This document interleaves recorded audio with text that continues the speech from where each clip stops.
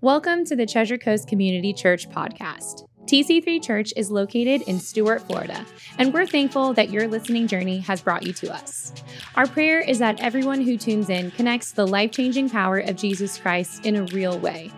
You will also discover, if you dig a little deeper, that TC3 is full of imperfect people who are simply striving daily to be more like Christ than they were the day before. The journey for us is about progress, not perfection. We pray that as you listen, you will be filled with hope, endurance, and joy as you experience life change. Enjoy today's message. Good to be with you, TC3. God is good. Okay, some of you didn't grow up in church. I say God is good, you say all the time. That's how it works. Did we forget that? God is good. All the time? There you go. We're going to be talking about the goodness of God today. We're going to be talking about how good God is and how good He is to us when we wander. And so if you're someone who feels a little bit disconnected in your relationship with God, maybe a little bit discouraged, maybe you're somewhere where you never thought you would ever be in life and you need some encouragement. We're going to be talking about the goodness of God in the next few weeks, and I just think we don't talk about it enough. We let a lot of negativity come into our world. We watch negative news cycles and we fixate on negative things, and it puts us in negative spaces. And so we're going to be talking about the goodness of God.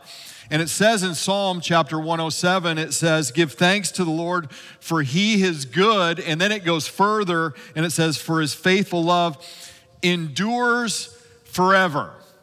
Like it endures forever. And this phrase, give thanks to the Lord, is something the psalmist wants us to understand because he repeats it over and over again. So you get it in 106, you get it in 107, you get it in 118, and so on throughout the book of Psalm. And the theme of God's goodness is woven throughout the text of Scripture. So we want to establish clearly that God is good. So what does that phrase mean, that God is good? It means that God is the standard of goodness. God defines what goodness looks like. Jesus said this, He's like, God alone is good. He said in the New Testament, Luke chapter 18, and God can't do anything that conflicts with His character, so everything that He does is good. Goodness is in His DNA.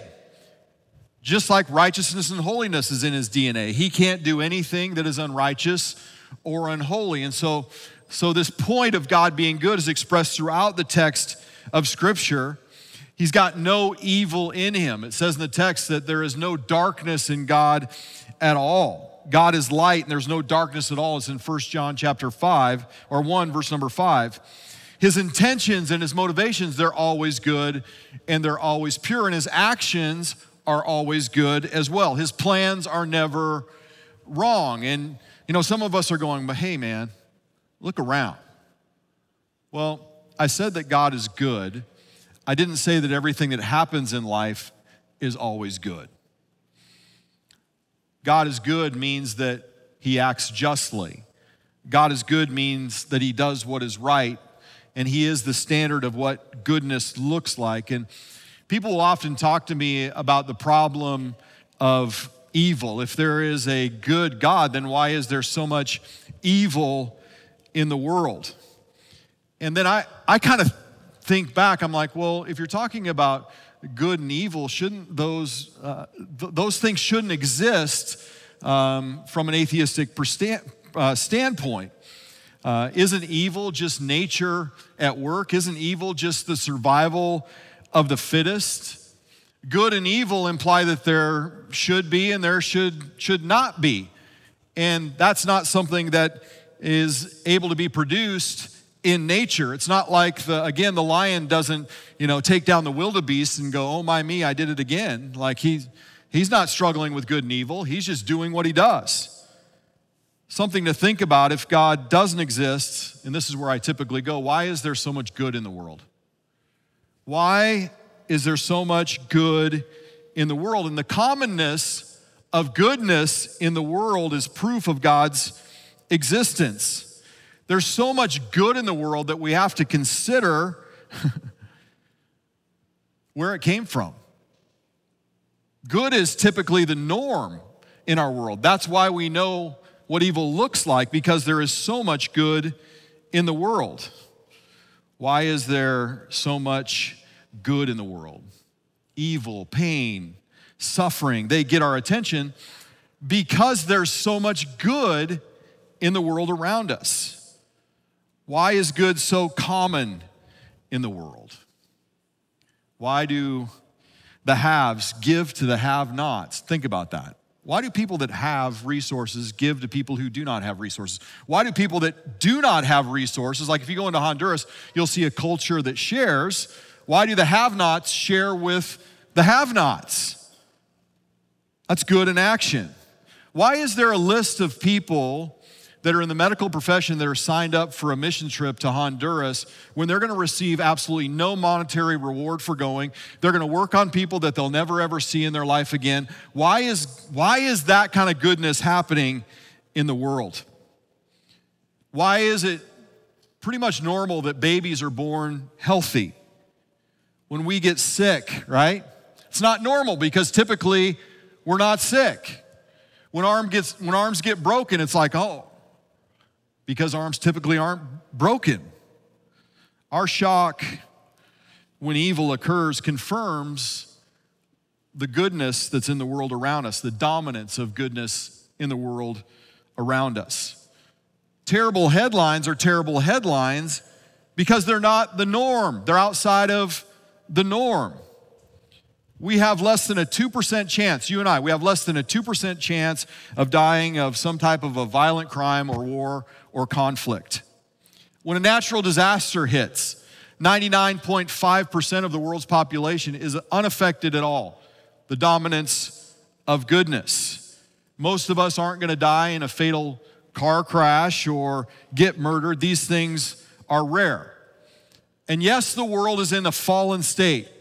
If you're looking for a mess, you can easily find it in the world today. But it still contains more beauty than ugliness. And I would say that if you're anti-God, the existence of good in the world demands an explanation. And since good does exist, where does it come from? Because it can't come from nothing.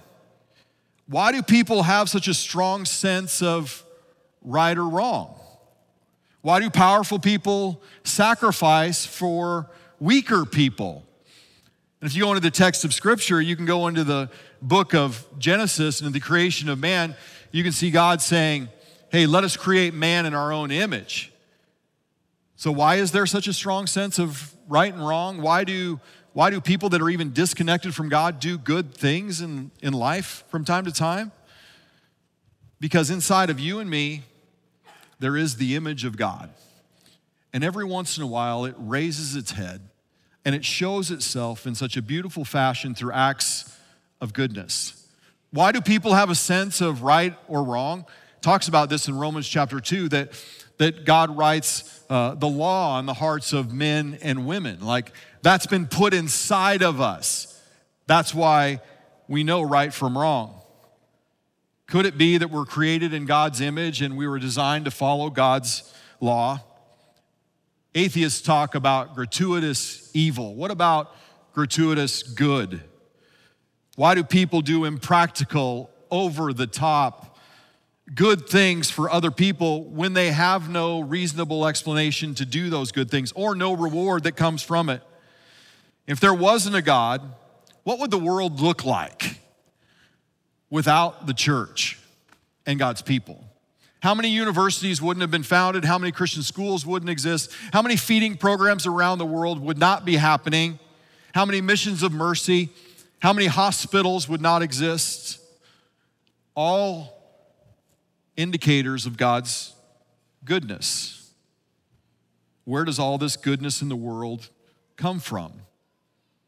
Without God, the world would be without this sense of morality. There wouldn't be a standard of good and evil. Evolution explains greed and selfishness and insensitivity and brutality and survival of the fittest.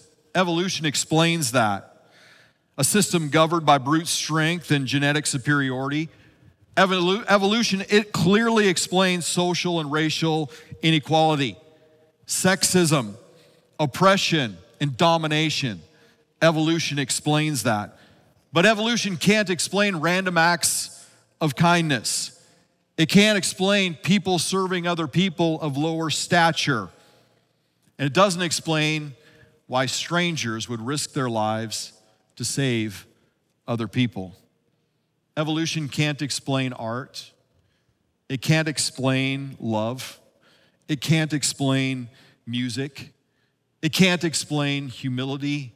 It can't explain compassion. It can't explain acts of kindness. It can't explain forgiveness. And it can't explain mercy, especially to those who are weak and dying. What should shock every atheist is that people who are in powers of position do not crush people in weaker positions, because that's entirely natural. There is dominance. There is the dominance of good that's in the world, and you have to ask the question, why is there so much good in the world? Despite its fallen state, despite humanity's fallen estate, the goodness and the beauty in the world around us, it screams that there is a God. Give thanks to the Lord, for he is good. His faithful love, it endures forever, is what the psalmist says. His love and his mercy endures forever. What does that mean? His love and his mercy endures forever.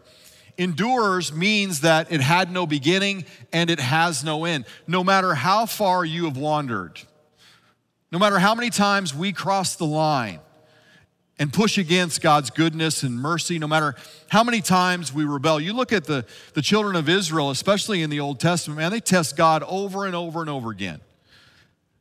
But he's kind and he's compassionate. He never gives up on them. He never lets them go. And they're an example as to how God works with his kids.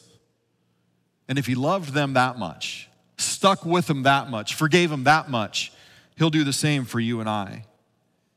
God never stops being good. You can't outrun or outwander or out-sin the goodness of God. The background for Psalm 107 is that they're rebuilding the temple. The first temple had been destroyed by the Babylonians. The Babylonians came in, destroyed everything. And now this generation in Psalm 107 is able to start rebuilding the temple. They're laying the foundation for the temple.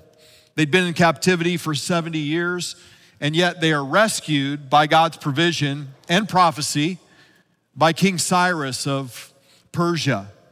Now, here's how good God is to Israel. And this is an indicator that we can look at and see God's hand at work in their life and know that he's at work in the same way in our life. Before Israel goes into captivity, God told Jeremiah that it was only going to last for 70 years. And he says in the book of Jeremiah, he said, listen, the lights in your house are going to go dark. The land is going to be desolate because you're going to be taken captive. You're going to serve the king of Babylon for 70 years, it says in Jeremiah chapter 25, verses 11 through 12. Then it says, there's a shift. Then after the 70 years of captivity are over, I'm going to punish the king of Babylon, meaning Persia's going to come in and they're going to set you free and you're going to be able to go back to the land of promise. God prepared Israel for a 70-year stretch of getting their act together. Israel's rebellion, Israel's idolatry, Israel's wandering from God led them to a place to where they would be judged by God. And that happens in our world as well. But every time there is that, there is this redemptive thread. You're going to go this way, and because you go this way, this is what's going to happen. But because all of this is happening, I'm going to make a way. That's what God does. In the book of Genesis, at the fall of man, there's a prophecy about God making a way. A prophecy about Jesus coming right at the fall of man, before you and I were born. Before Jesus would step foot on planet Earth, God was already had the plan in motion.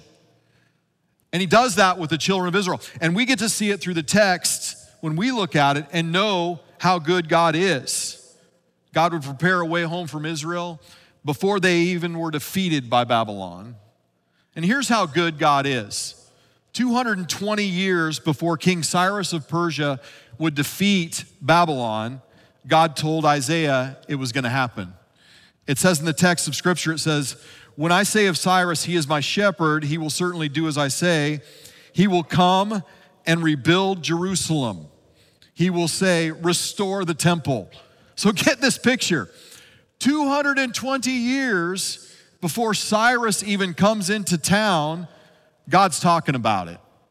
God had him on his mind. And he's letting the children of Israel know that this is what's going to take place so that you'll know how good I am, that what you're going through right now is temporary, and that I'm going to bring it to conclusion. And then listen to this. Like, how cool is it that God would reveal this to Cyrus? That he would know that before he was even born, 200 years before he's even born, God's talking about him, about what his ultimate destiny would be. This is all God's goodness. God is good, and his faithful love endures forever. Then Psalms 107, it gets personal. Has the Lord redeemed you? Speak out. So I ask the question, has the Lord redeemed you? Thank you, 6 of you. A lot of work to do, a lot of heavy lifting in this room. Has the Lord redeemed you? Has the Lord redeemed you? Then speak out. A lot of us are silent because we don't know the text from beginning to end. Listen, when you dive into the text to get to know the text, you're going to find out that you're going to spend your whole life learning to know the text. Because the deeper you go into the text, the more you know that you don't know the text. So if you wait to know the text, you're never going to be able to speak about the redemption the Lord's brought into your life. Paul, book of Acts, 3 times, all he does is just tell his story. He doesn't break down theology, he just tells his story. One translation says it this way, the translation I grew up in, "Let the redeemed of the Lord say so." God's calling us to be verbal with our faith, not just personal with our faith. Then it says, "For he has gathered the exiles from many lands, from the east and from the west and from the north and from the south." We need to be talking about God's goodness. You need to be thinking about how joyful Israel would have been. They've been 70 years into captivity. A generation has probably died off during this time period. There's probably a few older people that remember what it was like before. But they're getting to go home. They're getting to turn the lights on in their houses.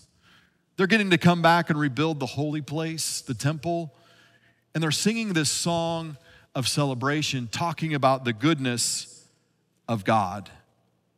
We need to be talking about the goodness of God, because when we talk about the goodness of God, 1, it strengthens our faith. 2, it solidifies our identity as a believer. If you're going off to college, you need to be talking about the goodness of God right out of the gate, so that it establishes who you are and whose you are. If you're going into high school, you need to be talking about the goodness of God as soon as you go into school. If you have your own business, you need to be talking about the goodness of God who gave you all of this. If you're employed, you need to be talking about the goodness of God. Most of us that sit in this room, we had lives that we dreamed about, and the fact of the matter is that God has taken our lives far past wherever we thought we were going to be. We need to be talking about the goodness of God along the path. Then there's this shift that takes place.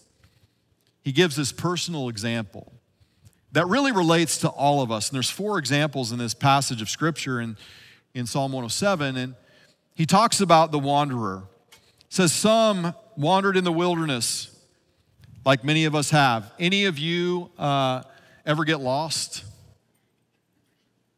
Okay, any of you refuse to ask directions when you get lost? Okay, I'm both of those. I get lost, I refuse to ask directions, and I consider the scenic route. That's what we do. Only in life, when we kind of take the path of sin, the scenic route is painful. Like it causes us pain. We waste time. It causes the people around us pain. He says some wandered in the wilderness, lost and homeless, hungry and thirsty. It talks about their desperate state. And when you're apart from God, it's easy to feel like you don't have a home, that you can be in a crowd and be lonely, be hungering for something more, thirsty for something more, and despair even of life itself. Lord, help, they cried in their trouble, and he rescued them from their distress. Israel would wander in the desert for 40 years because of rebellion and unbelief. And in that process, God never once lets them out of his sight, never once abandons them, never once lets them go, never once stops providing for them along the way, even in their rebellion. That's the God who we get to serve. That's the God who, if you're not even serving him, is taking care of you right now.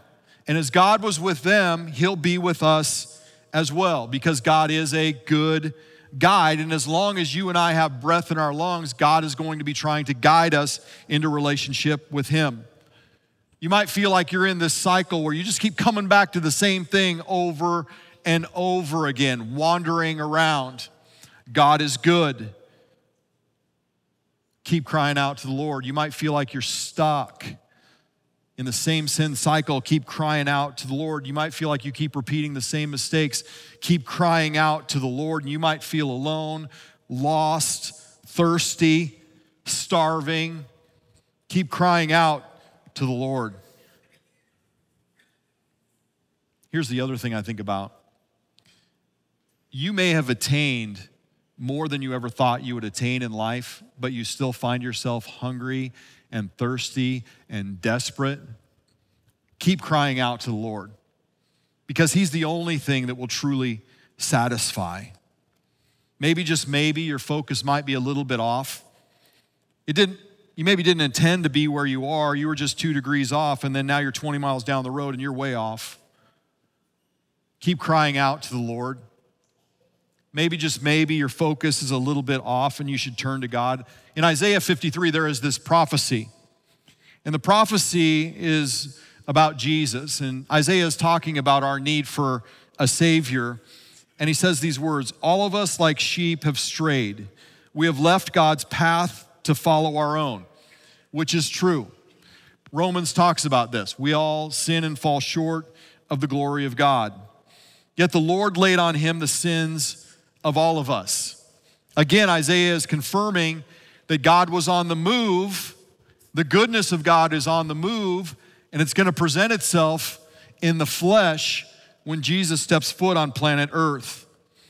We're all prone to wander from God, every single one of us. We're all prone to think that we know what's best because we're so smart. And we're also all capable of making massive mistakes when we wander. All of us. The goodness of God was in motion before you and I were even born. The goodness of God rescues us when we are lost, and the goodness of God rescues us when we're desperate. And even when we wander, God is still good. You can't outwander the goodness of God. In John chapter 15, Jesus, I like how the Gospels state this. In John chapter 15, Jesus is hanging out with tax collectors, and then it says notorious sinners. I'm not going to ask how many of you fit that last description. He's hanging out with notorious sinners, and then it says in the text that the religious people are upset because Jesus is associating with sinners.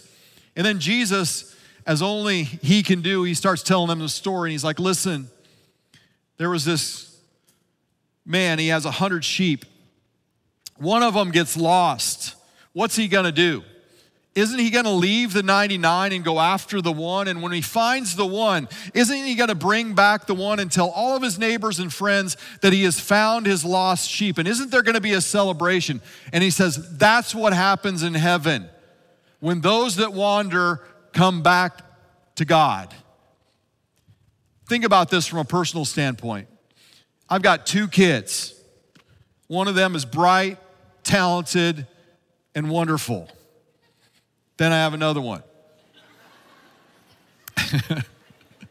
I'm just kidding. They're both bright, talented, and wonderful. If one of them gets lost, if one of them wanders off, I am going to spend the rest of my life pursuing that kid. I'm not going to get them lost. I'm not going to leave them lost. I'm not going to quit pursuing them. I don't go, well, 1 out of 2 ain't bad. God doesn't do that either. Like for all of us that have lost loved ones, God is in hot pursuit of that lost loved one. If you and I have wandered from the faith, he's in hot pursuit of a relationship with us. Jesus, it talks about in the text of Scripture, is the good shepherd who literally lays down his life for the sheep. That's the goodness of God. That is the gospel. God will never stop looking for those who have wandered and those who are lost. Back to Psalm 107, it says, he led them straight to safety, to a city where they could live. Let them praise the Lord for his great love and for the wonderful things that he has done for them. And get this part. This is the goodness of God. For he satisfies the thirsty, fills the hungry with good things. How many songs have been written about a hungry heart? How many songs have been written about a lack of satisfaction? How many songs have been written about how we still can't find what we're looking for? God's goodness leads to security. It leads to that safe place, to that city, that place of refuge, to satisfaction. It leads to fulfillment. And then the goodness of God invites us in Psalm chapter 34, and this is where I want us to land, to taste and see that the Lord is good. Blessed is the one who takes refuge in him. If you haven't tried God, try God. Accept what Jesus did on the cross. Accept that sacrifice where he died for our sin so that it could bridge the gap from our unrighteous state to God's holy state so that we could be in relationship with him. The cross is the ultimate love story. It's the ultimate picture of the goodness of God. It's the highest expression of God's love. But here's the hard truth. We can die separated from God eternally because we refuse to accept the gift of God. And so the opportunity is there in front of us today. It's the good news of the gospel that God would send his son so that you and I could have a relationship with him, because all of us like sheep have wandered astray. And Jesus is calling some of us today. He's calling some of us that have just wandered. We've been in the faith for a long time, but we've just kind of wandered off the map. And he's calling some of us that have never been in a relationship with him, that are craving something more, and life has not been able to fill that void. God's goodness allows us to be forgiven of our sins. He gives us what we cannot earn. And God doesn't want any of us to perish, it says in the text of Scripture, but all of us to have eternal life. It's his goodness, it says in the Scripture, that leads us to repentance. So we're going to do two things real quick. One is, there are some of us, we're church people. Like, we've loved God for a long time, but we're not really as passionate as we once were. We've wandered a little bit. We've let some influences kind of come into our life. And we need to come back to God. We need to rededicate, what's called rededicate our life. And if that's us, we've wandered a little bit and we just want to commit ourselves 100% totally back to God again. If that's us, would you just slip up your hand wherever you are? I want to pray with you today. Would you, everywhere in this place, if that's you, just slip up your hands. All across this auditorium, hands are going up. Good, good.